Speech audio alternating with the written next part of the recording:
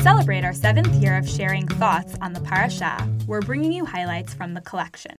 This Dvar Torah was originally published in 5778. See Dina Weiss's whole collection at hadar.org/Dina Weiss. This is Dina Weiss on Parashat Vayishlach. To be angelic, not perfect. Parashat Vayishlach opens with Yaakov preparing to reunite with his brother. Yaakov does not know what to expect, and he prepares for the worst. Before he confronts Esav himself, he sends messengers, malachim, with gifts in order to make Esav's disposition more favorable towards him. Vayishlach Yaakov malachim lefanav el Esav achiv, arza seir sedei Edom. Yaakov sent messengers, malachim, before him, to his brother Esav towards the land of Seir, the field of Edom. The term malachim is unclear. On the one hand, malachim could simply refer to human messengers, to the men who traveled with Yaakov and his family. However, malachim is also how the Torah refers to angels, the emissaries of God. Rashi, in order to dispel any confusion, states unequivocally that these messengers were malachim mamash, real malachim. Yet his comment is confusing in and of itself. Who or what are real angels? And why does Rashi feel the need to tell us that they are the messengers that Yaakov sent? Rashi invites us to understand what real angels are. We will learn how real angels are just like us, and perhaps, more importantly, we will discover the way in which we are just like them.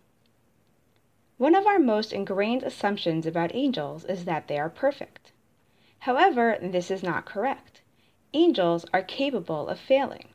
In the 15th chapter of Iyov, Iyov's interlocutor, Eliphaz, describes how difficult it is for human beings to be vindicated, given that even the angels and constellations are not themselves flawless. Ma enosh ki yizkeh v'chi yitzdak yilud isha, hein biktoshav lo yamin, v'shamayim lo zaku be'einav. What are mortals that they can be clean, or those born of woman that they can be righteous? God puts no trust in his holy ones, and the heavens are not clean in his sight. This sentiment is echoed in the Unetana Tokef poem that introduces the Kedusha in the Musaf of the high holidays. The poem describes the panic that the angels in heaven experience on the days of judgment, ki lo yizku be'enecha badin, for even they will not be innocent in God's eyes.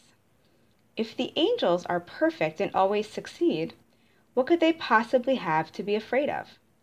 Clearly, the angels are not infallible in the eyes of the poet or in the eyes of God. The notion that angels are perfect has roots in a Talmudic story that pits the angels of heaven against human beings. Rabbi Yoshua ben Levi imagines that when Moshe climbed Mount Sinai to get the Ten Commandments, the top of the mountain was actually in heaven. The angels there are horrified by the presence of a human being in their midst and are scandalized by the notion that God will give the precious Torah to humanity.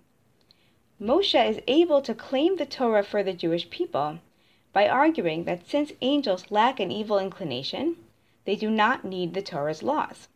From this story, it appears that the angels do not have the capacity to sin and do not need instruction. However, this does not mean that they are perfect. While it is true that angels cannot perform sins of commission, that is, they are unable to choose to do something contrary to God's will, they can commit sins of omission. They can refuse to do what God asks of them, or, perhaps worse, perform their duties with inadequate passion and attention. To fail as an angel is to put insufficient effort into the task with which it has been charged. Angels do not have free will in the human sense. They are not driven by desire and have no impulse to rebel. But they can still fail. They fail when they don't exhibit total willingness and alacrity in the service of God. This idea that effort rather than perfection is what most characterizes an angel emerges from a heated but informative conversation that takes place in Bereshit Rabbah between Hadrian and Rabbi Yoshua ben Hanania. Andrianus Shachik Tamya, Sha'alat Rabbi Yeshua ben Chananya, Amar le, Atem omrim, Ein kat shel mala mekaleset vishona. Ela b'chol yom vayom HaKadosh Baruch Hu borei kat shel malachim chadashim, ve'hein omrim shira lefanav v'hochin lahen. Hadrian, blessed his bones, asked Rabbi Yeshua ben Chananya, do you say that no cadre of angels in heaven praises God twice?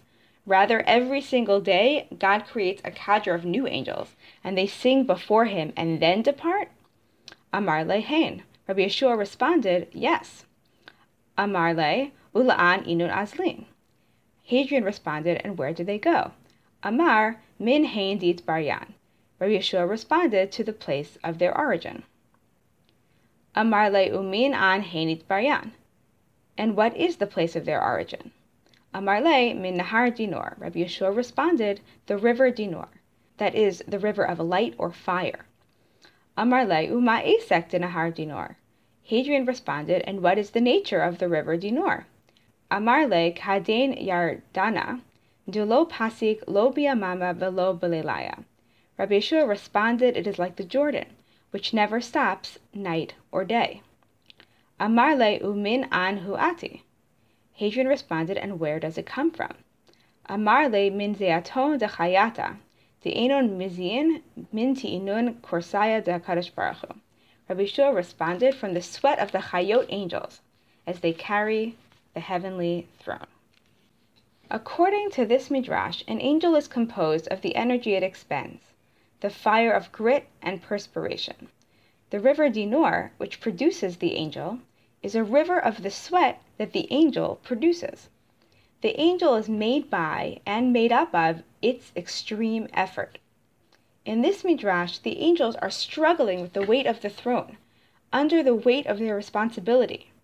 Hard work doesn't come easily to them, yet it defines who they are from the moment of their birth until their expiration. Hadrian's question assumes that God is being silly or wasteful in not allowing the same angels to sing twice.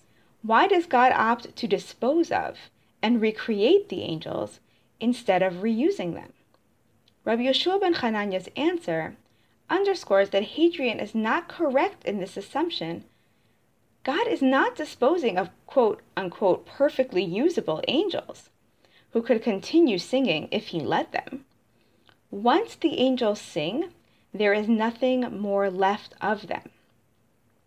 An angel gives so much in its service that it literally gives its all. An angel is energy, and it spends itself completely by singing just that one time. This description reveals to us what an angel is and isn't. An angel is not perfection. An angel is dedication. It is constant and passionate work. Up the ladder, down the ladder. Lift the throne, sing God's praises, perspire, expire, and be born again. These angels have much to teach us about our human selves. Perfection is the exclusive purview of the divine. Not even the angels can approach it.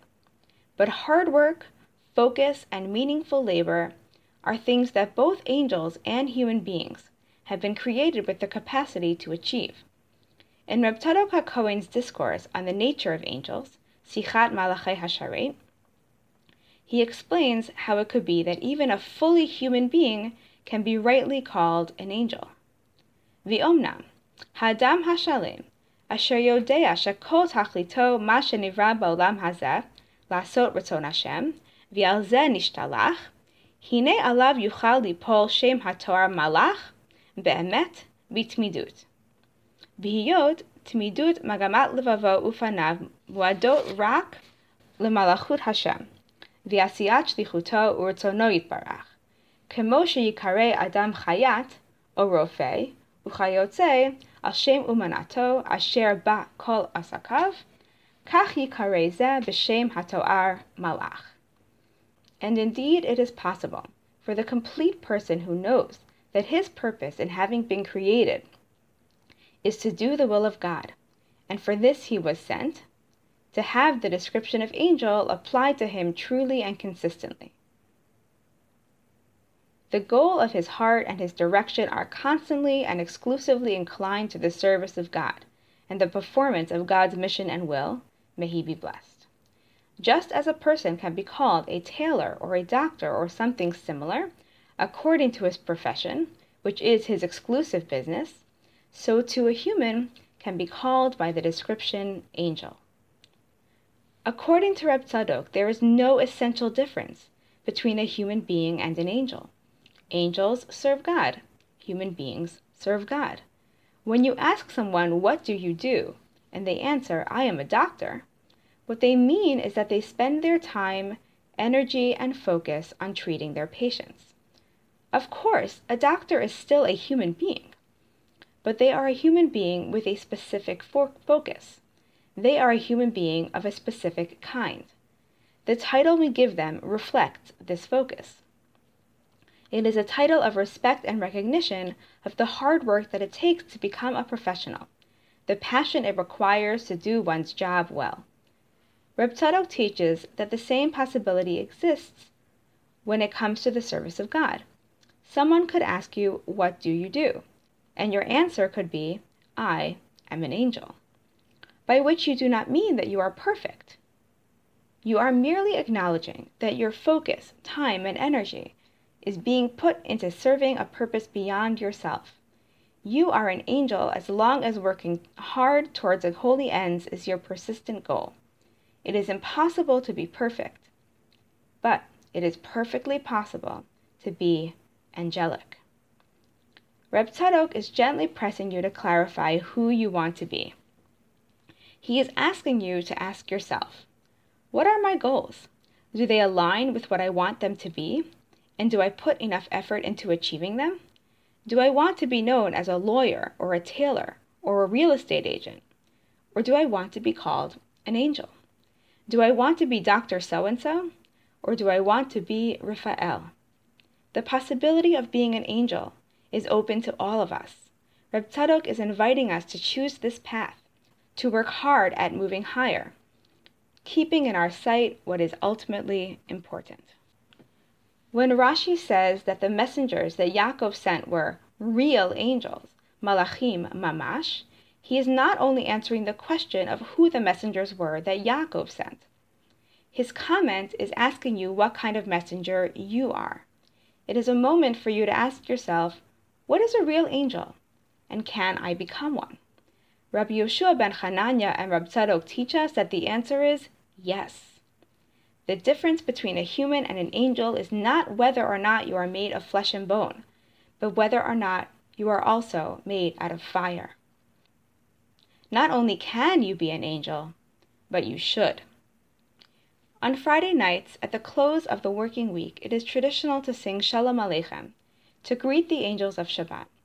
It is not a coincidence that Shabbat, the day of rest, is also a day where we call attention to the angels.